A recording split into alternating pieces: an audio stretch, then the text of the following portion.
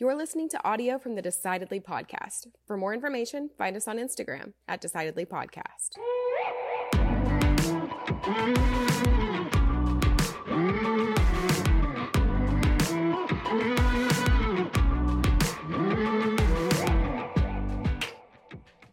So are you going to get your money back on that Toyota that you got? No, I'm not going to get my money back on my Toyota. I just have to replace it. It's a fuel pump issue. It's not a big deal. Oh, really? Yeah, well, it seemed that's what like I'm hoping. A big deal. It seemed like a big deal when we were stuck in the rain trying to push you off the side of the road. I do appreciate you coming to my rescue. It never fails when you buy an old car like that. There's some reason somebody's selling. What? It's what, a 72? A 73. So it's almost 50 years old. 73 what? What is it? It's a 73 Toyota Land Cruiser FJ40. It's been fully restored, but it's one of those things that it was undercover in storage. It's in great condition, but just hadn't been running in a while. So I got to find out what didn't work the hard way. In the freezing rain, the fuel pump went out. So yeah, that was pretty brutal.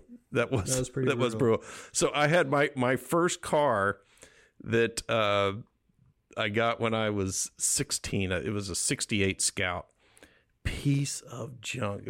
And it was a $900 car at the time. And I wish I had that car now. It'd be worth much more. But I remember my driving experience in this car. It was such a piece of junk that when you would go down the highway or go down the road, if you hit a hole or a bump or something, just all the electronics would go out, which is just the headlights. And so I would try and hit another pothole and knock them back on. Oh man, that's and it had holes. It had holes in the floorboard that you could actually see the street go by as you're driving. So I've had, however bad a car you think you've had, this one was worse. It sounds pretty bad. Was that with the old mailman truck that you used to tell me about? Yeah. The steering wheel was on the right hand side. It was right hand drive. So I would back through the drive-throughs. Oh, that's back funny. through. It was challenging. That's funny. I think that you really haven't lived unless your first car was on the edge of imploding every time you turned it on. That's the way of the American male. It is. I remember what all my buddies drove when we got our first cars. I remember what everybody had. They were all cars we wish we had now. They were just old cars then, but they're classics now. Well, you've got like a collection going at your house. Well, you got to collect something. So what do you have? You've got that Highlander Land Cruiser. No, it's a 65 Land Rover Series 2, which is an old. It's sort of Britain's answer to the Jeep. Okay. And then of a 47 Willys, which is the predecessor to the Jeep. Is kind of an army, World War II army looking thing. And then the 73 Toyota Land Cruiser that is actually that was actually a drivable car. The other ones go about 40 miles an hour. That's about 40 miles an hour downhill with the wind at my back. Yeah. It's about top speed on those other ones. Well, not to brag, but I do have a beat up used sedan with a torn leather seat. Well, your first car was the pickup truck? Was that I had an old green Jeep Wrangler. Yes. Yeah. That was your first. Everybody, yeah.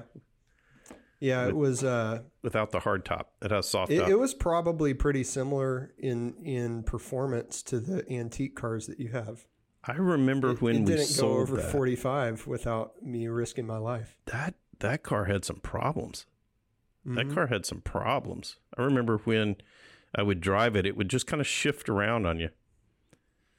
Yeah, it just kind of always felt like the roads were icy, even if it was July and the chassis would kind of shift around from the tires, it would seem. It would feel like it. It made it exciting. Yeah. Yeah. It was exciting. Well, speaking of cars, today we are talking to someone who knows far more about cars than I do. I'm talking to Joe Chura. Joe Chura grew up in Southside Chicago. He's a young father, assembly line worker, and in between building cars, he found time to study. Took 5 years to graduate college, and then created a few companies and started his journey as an entrepreneur. He created and founded Dealer Inspire Inc. and was their CEO until he sold that company to Cars.com. And now he is the Chief Innovation Officer at Cars.com. Since that shift in his life, Joe has focused a lot of his energy onto spreading a motivating message to other people about wellness, health, and living for something greater than themselves. So I hope that you learn a thing or two from our conversation with Joe. I know that I had a great time. My name is Sanger Smith with Sean Smith. This is Decidedly.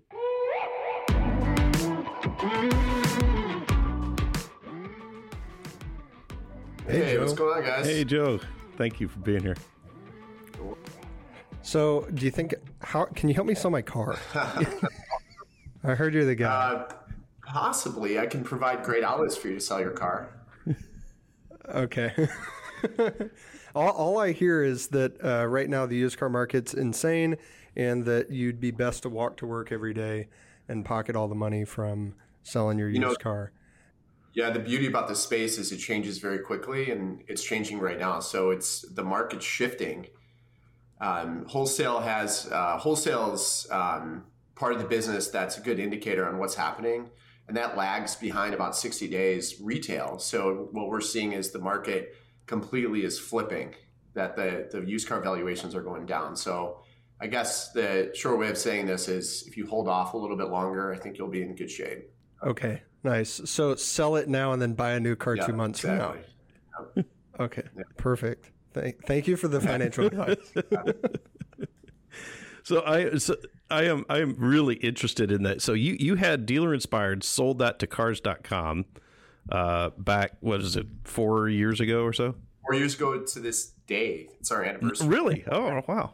Yeah. So one of the things that we want to do on this podcast is to really just talk with people from a lot of different walks of life, interesting people that have made challenging decisions, and really pull that collective wisdom in to help with people with their decision making. And so I'm sure there were decisions you had to make in selling that business. What were the most challenging decisions you had to make when you were selling to Cars.com? Because that was a pretty big transaction, I'm guessing. Yeah, it was. And it was a tough decision, but the reality of it was the business was growing, and I had bootstrapped the business primarily. We had one investor that gave us a convertible loan, essentially.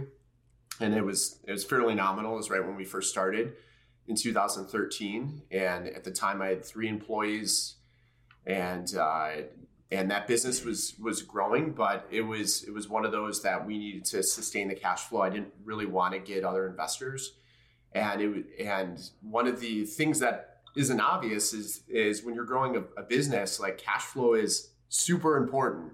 And I mean not obvious because when someone sees the business growing, like, they automatically assume, oh, the business is doing well, they don't need investment, or things like that. But it was quite the opposite for us, where we were able to run it very effectively, never really took out any debt. But then in 2016-ish, our clientele started to change from retail to enterprise, meaning we were working direct deals with OEMs, and our client base was shifting. Then our economics shifted as well. So whereas that was a great thing for the business, cash was delayed, bigger deals on the table, of course, and a lot of things were happening. So I decided at that point in time, like, I could do one of two things. I could try to get an investment, or I can explore options for a partnership or sale. So how do you go about that walk us through, because not everyone's taken a company from the ground floor to sold by a major corporation. there's got to be a lot of decisions that go into that process to determine, number one, that that's even the route that you're wanting to take that company. Yeah, so I think for me, it was, it really was playing things out. So I could have done two things. One, I could have gotten an investment from a VC or PE. I had probably 50 or 60 people that were soliciting us to try and see if there was something there. Or I could have looked to sell to a strategic partner, like what happened with Cars.com. And it happened very organically. At the time, to be honest with you, I didn't know what was the best choice. But what happened was, in parallel, I was trying to understand the value of our company. And I looked at my peer set and I looked at others in the market. And I could guess it, but at the same time, I wasn't 100%. So I went to an investment banker. They were performing this valuation. And at the same time, Cars.com reached out because we were ranked on certain lists, like Crain's Fast 50 is a Chicago-based list. And we were number 5 in the fastest growing companies. And not to complicate matters, but I had created 2 companies. And the company that was on the list wasn't even the company we're talking about. It was Launch Digital Marketing, which is the first company I created.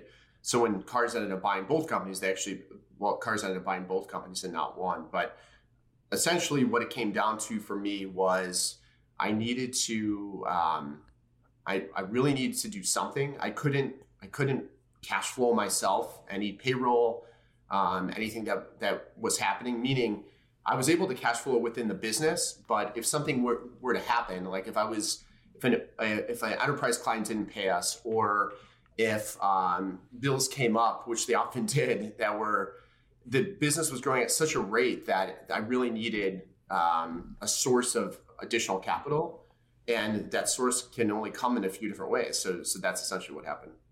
Yeah. So dealing with, it sounds like you guys had really tight cash flow, and that was kind of the only option that you had to get that funding. I can empathize with what you're saying. When businesses are growing, I think from the outside looking in, it's really easy to say, oh, everything's working well.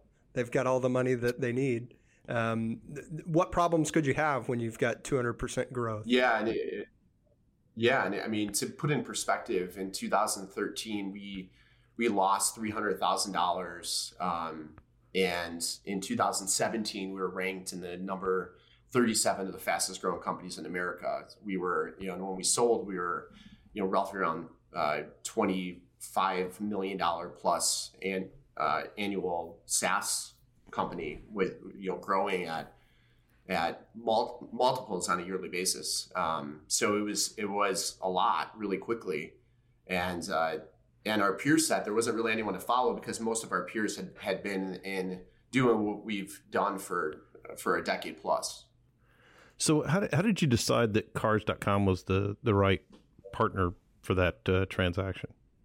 Yeah, that's a great question. So a few things happened, one of which was there wasn't the strategic alternatives at the time to me were ones in which I really needed to look past the deal itself and say, is this sustainable for our business and our business model? And a few things surfaced that I thought would be really important, one of which was audience. So if you guys are familiar with the tech space, a lot of privacy has come out with browsers and how they exchange information on people and whatnot. And some of our revenue was driven from ad tech and from marketing and advertising. So what I saw as writing on the wall was the first party audience data, and Cars.com had significant first party audience data. They had been in the business for 20 plus years, curating, collecting from editorial to the amount of vehicles that they have on their website to everything. They were getting about 26 million unique visitors on a monthly basis. So when I looked at future-proofing our business and our software and what we were doing for our clients and how it could benefit our clients the best, Cars.com was an obvious choice for that matter. The second thing that I looked at is, is there a right culture fit? They happened to be in Chicago, which was like 35 miles from our office. So that was number 2. And then 3 was, are they going to let us continue to run our business? Now, a lot of people say they will, but many times that doesn't happen. And I knew that if I would have chose the kind of PE or VC route, it would be how fast can we grow within 5 years and try and sell off the business. At least that was my perception at the time. And Cars.com would allow us the ability to do more synergistic product development with their platform, use their audience, and really do a lot more than we could otherwise on our own. The VC route or the private equity route, they've got a lot less incentive to be patient with you. Yeah, exactly. And it wasn't, I was confident in the business, but at the same time, and part of this was also I've seen the one investor we had was a fantastic person, great friend. But what I was looking for is like, who can add value, who can add fuel to this fire versus like, who's just going to give us a check? Because I knew that in the right hands and with the right alignment, it could be a lot more than it is. And I was right, because 4 years later, we've since quadrupled the business. Dealer Inspire is over 800 employees. We are certified with almost every single automobile manufacturer in the U.S. and Canada. There's a few, a few or not, but for the most part, it's the partnership has paid its dividends, and it's accomplished almost exactly what I thought it would. So you're still involved with the day-to-day? I am not really involved in the day-to-day. I was CEO up until this year, and I recently took a position as the Chief Innovation Officer for Cars. So whereas I had really 800 people under my organization just a couple months ago, now I have zero, and I get to focus on innovation, but I also get to focus on other passion projects outside of automotive. I'm creating a few other companies right now, and it's been a lot of fun to recreate what worked for Dealer Inspire back then. So what do you do as the chief innovation person? That sounds like a fun job. That sounds like a job I want, chief innovation. Yeah. Well, we're figuring it out right now, honestly. But one of the things that I'm focused on is acquisitions, is M&A. We've acquired 2 companies in the last 4 months that I've been working on for the last year. I'm focused on what's the future look like for cars and our ecosystem and our clients. How do we help our clients the best with the products and services that we offer? Essentially, like, it's my job to think beyond the day-to-day, beyond the next 6 months, and really think about how to make Cars a long-standing brand in our space, which we have all the tools and we have all the assets to make that a reality. But it's really cool to have the manpower and the brain power to focus on that as a business. How much time do you spend on that versus the other stuff you're doing? I would say a good part of my day is still focused on it, and part of it is we're trying to figure out the right rhythm and the right cadence of things. And of course, I couldn't shut off everything I was doing overnight. But it's one of the greatest gifts too. I have to say is looking back, and one of the big takeaways hopefully from this conversation is success is, to me, initially it was about building a business and having employees and having that business grow. And then it really became, to me, a shift of like, can this business grow without me? And initially, as a CEO and a founder of a company, it's all about you, right? It's all about your ego. You have to be in meetings. You have to be the product guy. And then I was like, you know what? That's just not a good definition of something that I want. So I really shifted my focus to, I need to build a team to survive as if I'm not there. And that's what I wanted to focus on. So I guess that's my way of saying that the business right now without me is thriving, and it's not only surviving, it's thriving. It's doing really well. And to look at the 800 people in my organization and the leaders that worked under me, and to see them step up is just probably the greatest honor of anything that I've had in the past several years since the acquisition. I could be completely wrong on this, because obviously I've not built a business to the point where I'm able to step away and have it completely run itself. But it seems like that's a natural progression of the highly motivated, highly ambitious entrepreneur to want to make it all about you, and then realize, wait, the next level is after this. Like, I grew up seeing Sean get to a place where he was able to take the entire summer off from work. And that was a big monumental stage to say, hey, if I can take 3 months off consecutively and not check my email, obviously this is a business that's at least doing a decent job of running in my absence. Otherwise, it's going to fall apart.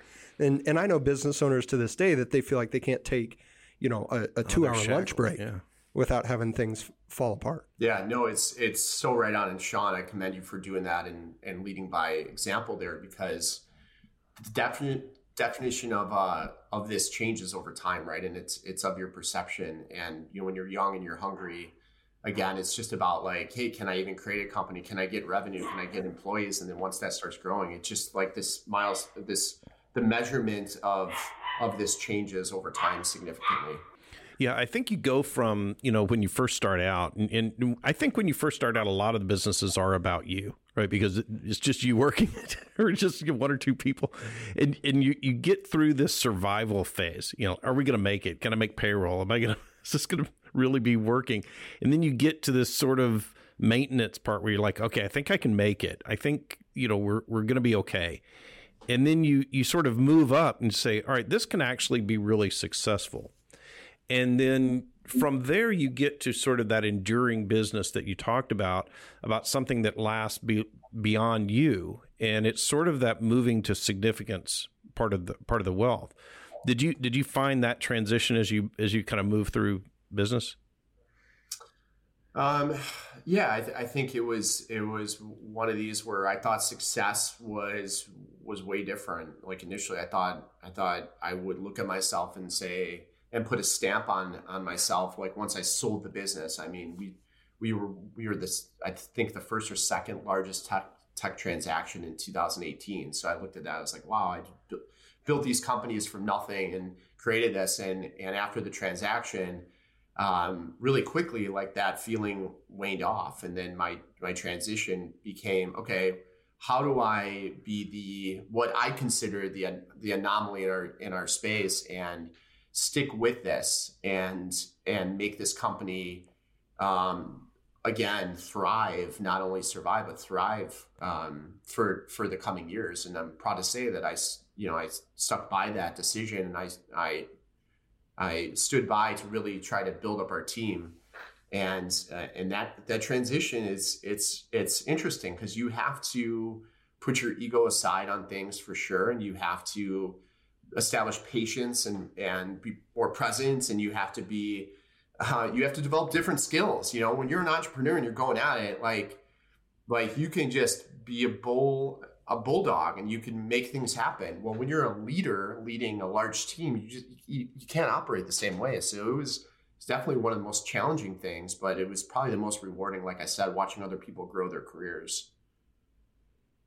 It seems like the natural, not natural is the wrong word, but a common outcome for people who have attained a level of significance or a level of success and realize that success at that point is no longer defined by what it was when they started. I read on your website the story of you running that marathon, seeing the sign. Yeah. It says not there, right? Or I'm butchering the language. Not almost there. Yeah. Right. So I feel like a lot of people who have achieved something significant get to the top of the mountain and go, whatever. It wasn't that cool. And people can do that whether they've sold a large company or finished, climbed Mount Everest, or they just retired. A simple, normal, average American life, and they got to 65 and said, okay, I'm done working. Either way, we all have that mountain, and a lot of people can get to the end of it and go, oh man, this wasn't nearly as fulfilling as I thought. And at least what I think is that next step of realizing what success could be is to change our thinking from seeking success and shift that to seeking significance. And the only way to really achieve significance is to do something for others, whether that's the people we're responsible for leading, our employees, our family, our children, our community. And the good news, I guess, is that there's so much more to do for others than we ever could do for ourselves. Yeah, I think that's absolutely true. And that's the key to all of this, right? To the key to life. And you guys are figuring this out. And Sean, I'm sure you have experience with this, but it's when you can give to other people, you get so much more in return. And that could be a career, that could be giving as far as just helping others that are in need. And I spend a lot of my time doing that and thinking about that.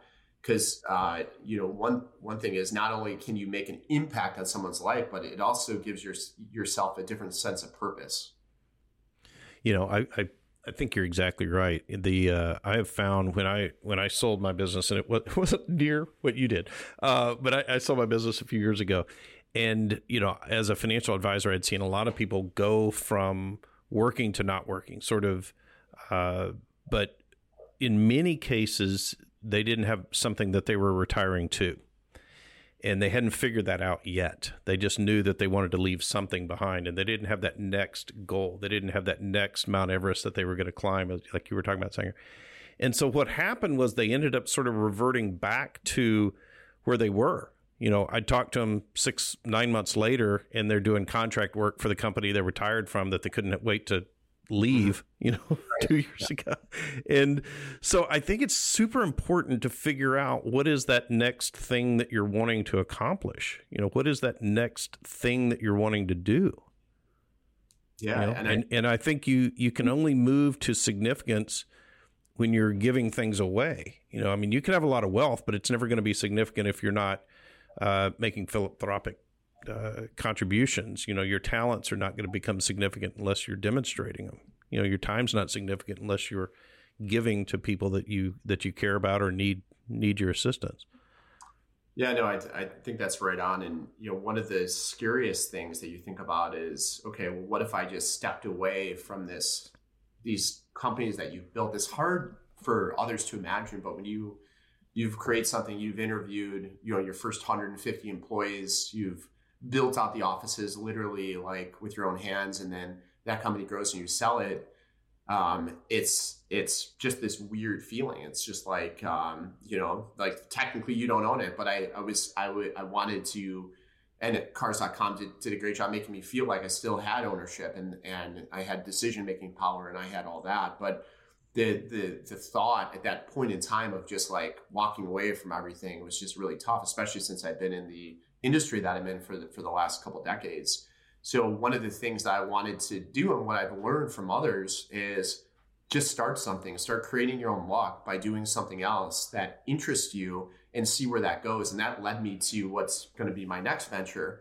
But that led me to create the Not Almost There podcast. That led me there from that podcast to then think about, okay, what is it that I want to do to then take everything I've learned and apply it to a new industry and a new business. You talk about the second chapter in your life. What do you think was the biggest or most important decision in identifying that second chapter? Because you could have done anything, right? You sell a company,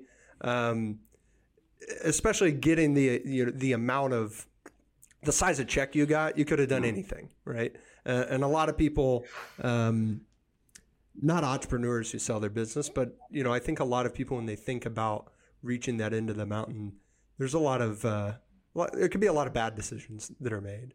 But what do you think was the most impactful decision or important decision that you had to make in order to make that a worthwhile transitionary period? Yeah, so it kind of goes back to what I said a minute ago, is by starting something new and really diving into just creating. So just to back up a second there, I created this event called Refuel, which was made for my employees in 2017. It has since grown, and we have it every year, and we have great speakers on like Jocko Willink and David Goggins and these motivational speakers. It has nothing to do with our space at all, meaning it's nothing to do with automotive whatsoever. It has a lot to do with just motivation and people to get influence and get passion from other folks that have done amazing things in their lives. So I would have this event on a yearly basis, but what happened was the event would end, and then for the next year, nothing would happen. So I decided to create this podcast called Not Almost There, as you mentioned earlier. That decision to do that was really scary because you guys are great hosts. You ask great questions, right? But it's an art, and you've learned a lot over time, I'm sure. And to jump in there and to create a podcast to me was just a thing that I was uneasy about. And by doing that, that led me to realize that my passion was really in health and wellness and understanding mental mindset. And that then there led me to think about what my next venture is, which is to create a non-alcoholic brewery, which piggybacks on the health and wellness and mindset of everything, to give people an outlet to go and enjoy, but not have a sacrifice or not sacrificing their weekends or having alcohol or being hungover, and allowing them to have a social experience that doesn't compromise all those other things that alcohol can do. Oh man. So have you started that yet or no? Yeah, it's called Go Brewing. It opens in July in the Naperville area. We're the first non-alcoholic tap room in Illinois, among the first in the nation. That's just going to be dedicated to non-alcoholic beer. We're going to have events there, and then it's going to go from there to regional and then direct to consumer, hopefully by the end of this year. Oh man, I'm getting on the mailing list. I stopped drinking a couple of years ago, and I think maybe I've had like 2 glasses of wine since then and a sip of beer. But it was kind of the same type of decision, I guess, that you're describing. Is I just realized this isn't really that healthy, and I don't really enjoy it that much anyway. But man, beer tastes so good, and non-alcoholic beer tastes awesome. I used to make fun of people for drinking like O'Doul's, right? Why would you drink that? And now, give me like a non-alcoholic IPA. Oh, that's a great deal. Yeah, right no, there. totally. Do you drink a non-alcoholic beer, Singer? When you can find it, you can't find it. I think this is a niche, because I don't see it other than O'Doul's. I don't see it on tap anywhere like you're talking about. It's not really on, even O'Doul's, it's not really on tap. So like to have a tap room in itself is, again, like there's a few out there, but they're not popular yet. But I do believe that this is a trend that people are finding, that alcohol is poison essentially. And that's, I'm not teetotaling. I still drink, and I love draft beer, but at the same time, I realize that you can't do that a lot anymore, especially as you age, and it's just not. Well, socially, it's so hard to not drink too, because everybody else when you're drinking wants you to drink with them, right? Nobody. If you're just sitting there, Joe, with a glass of water, and all your buddies have beer. Most of the time, come on, man, come on. And they're not even trying to be, it's not the malicious peer pressure that your mom warned you about when you were 14. It's friendly. They just want you to let loose and have a good time. And I think when people see that you're not drinking, they think that means that you're not having fun. And so I started to like disguise my drinks so that it looked like I was drinking. So I'd get like tonic water with a lime in it in like a small glass. And it looks like a vodka soda, but it's just Topo Chico. And as soon as I started doing that, people would leave me alone. Or if I could get like a non-alcoholic beer, it's like nobody, I have done that. I've gotten iced tea in a highball glass just so people leave me alone sometimes. And because I've had that same experience. And shots are the worst. Guys that do shots are the worst.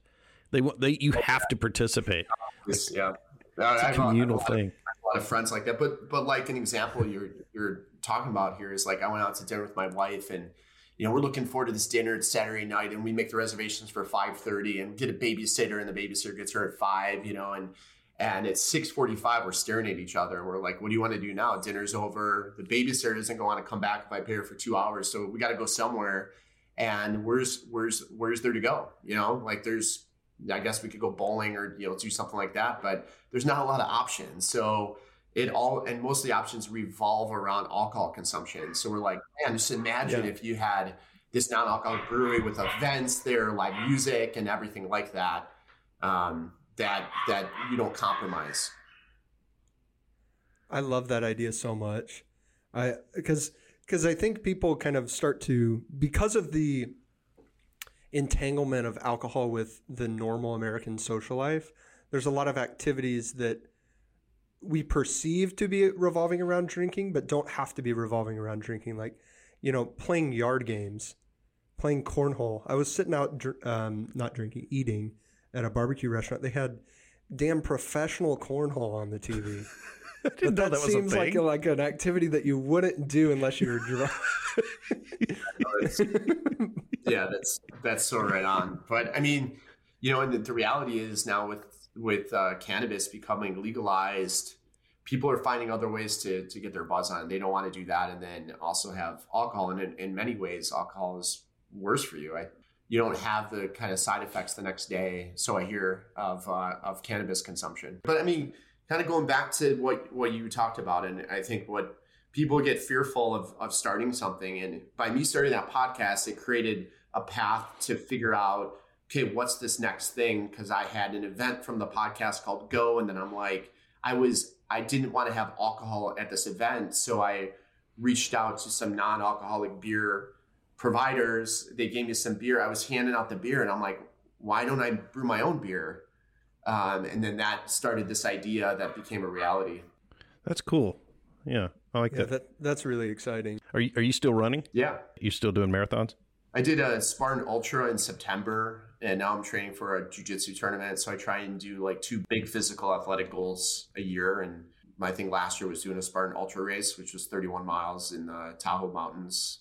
And it was pretty difficult. But I did an ultra a few years ago and swore I would never do it again. That was my learning.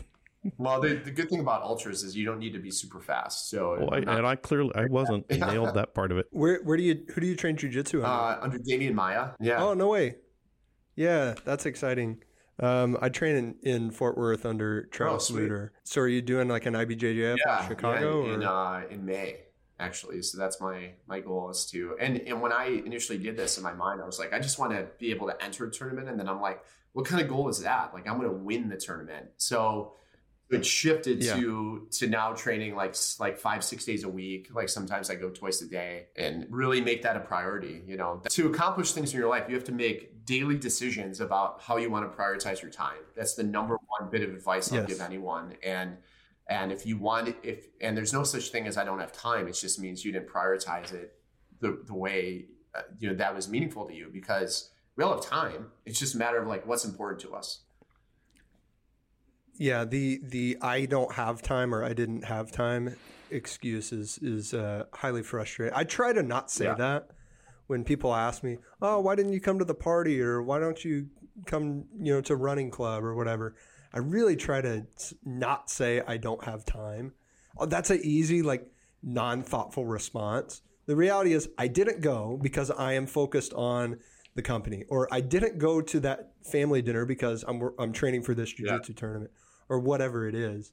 And be precise with our language, I think, is really important. I took the words like I'm busy out of my vocabulary and started changing it to it's been really active lately, because who doesn't say that they're busy when you talk to someone, right? Like, that's the thing. It's like, I just don't say it anymore. Yeah. I don't say that either.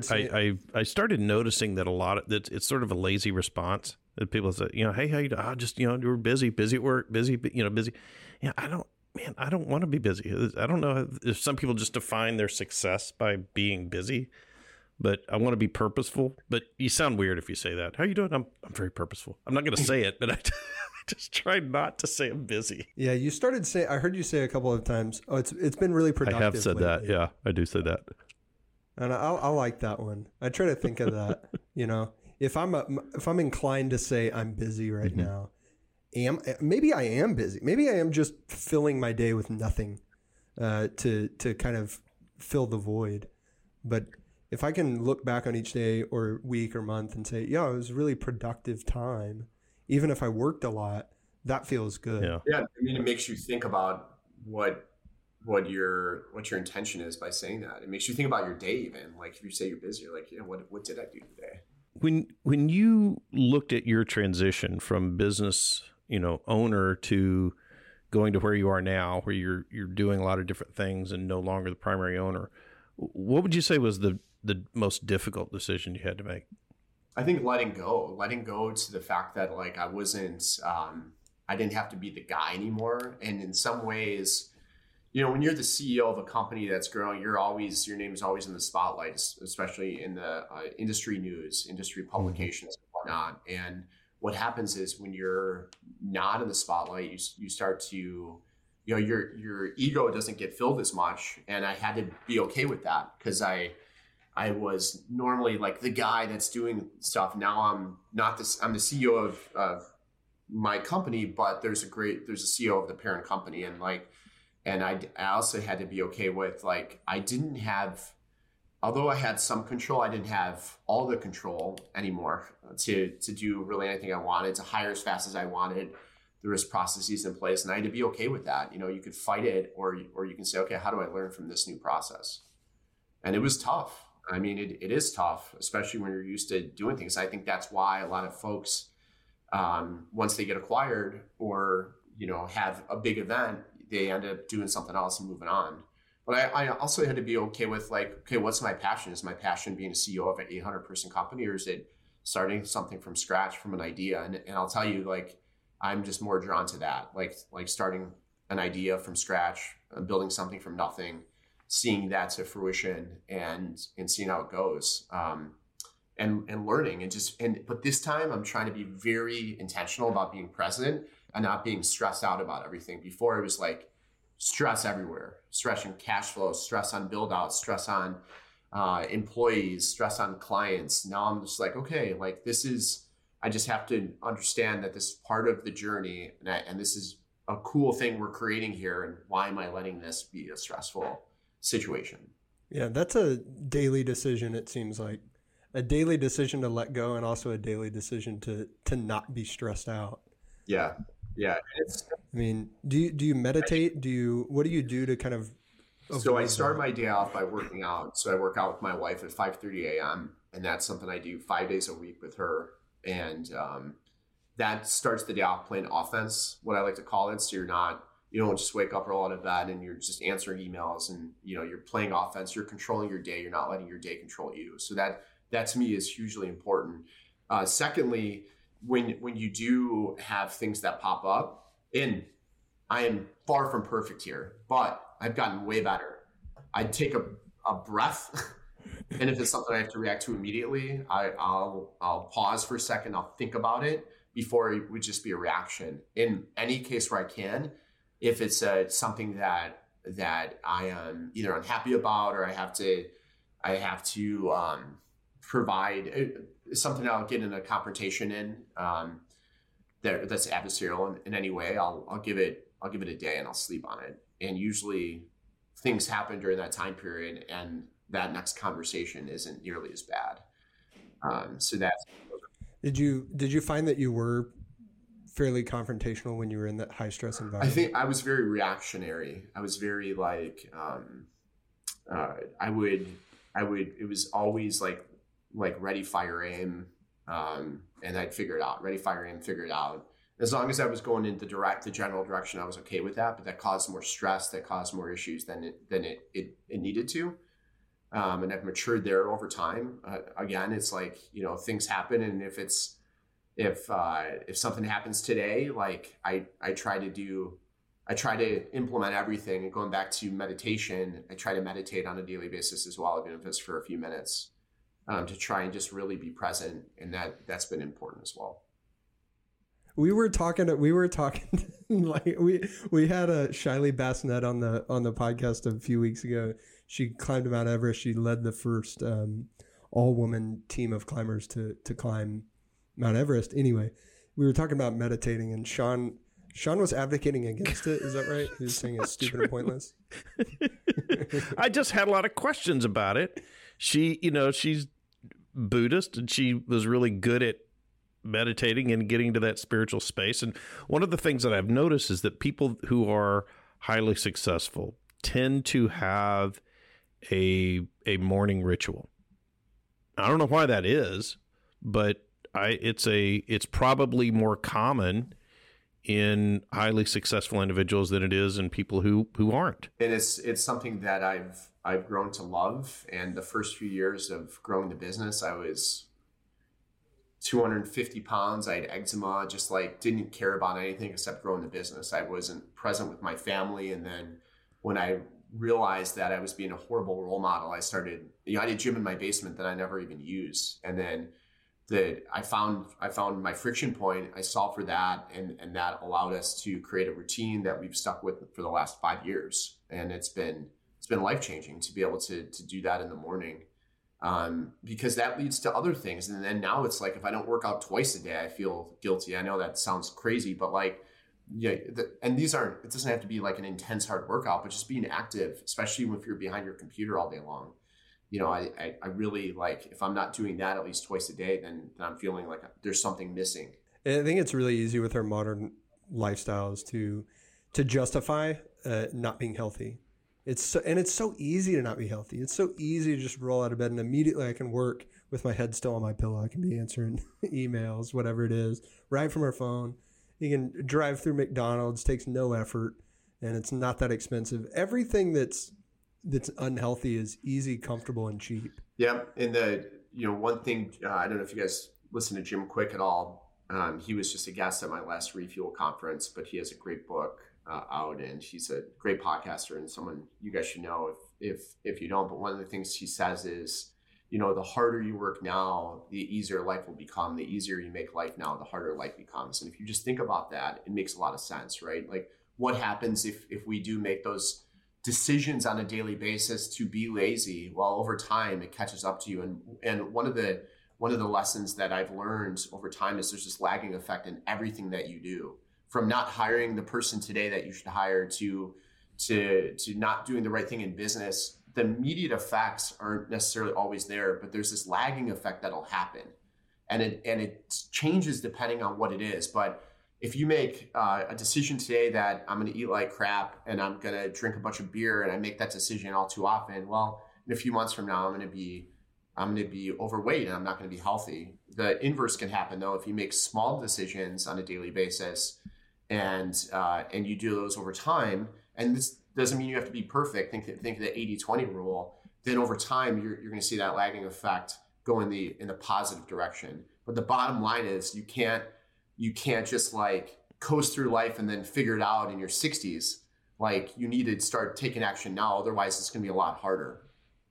Yeah, I think either you pay the price of discipline or you pay the price of regret. So it's one or the other. You're paying a price either way. Exactly. So the podcast is great. I'm glad it's going well. The event that you put on, is that open to everybody or just cars.com people? No, it's open to everyone.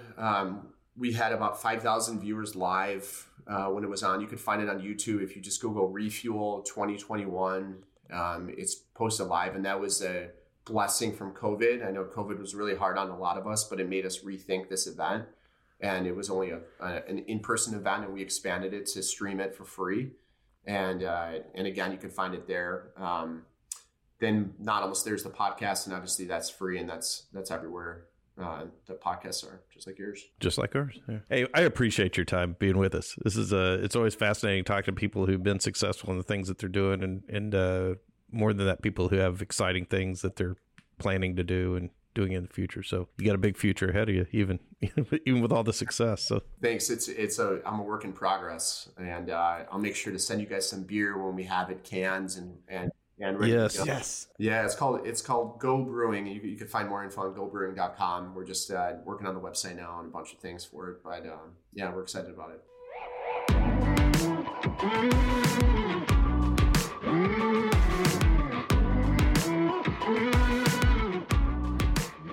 My biggest takeaway from our conversation with Joe was that success is often poorly defined from the bottom of the mountain. And then once we reach the top of that mountain of what we define success as when we started our journey, it can typically be unfulfilling. And so finding ways to continue to strive for more, to continue to climb, to continue to grow requires a focus on significance. And I think we were able to more articulately define significance.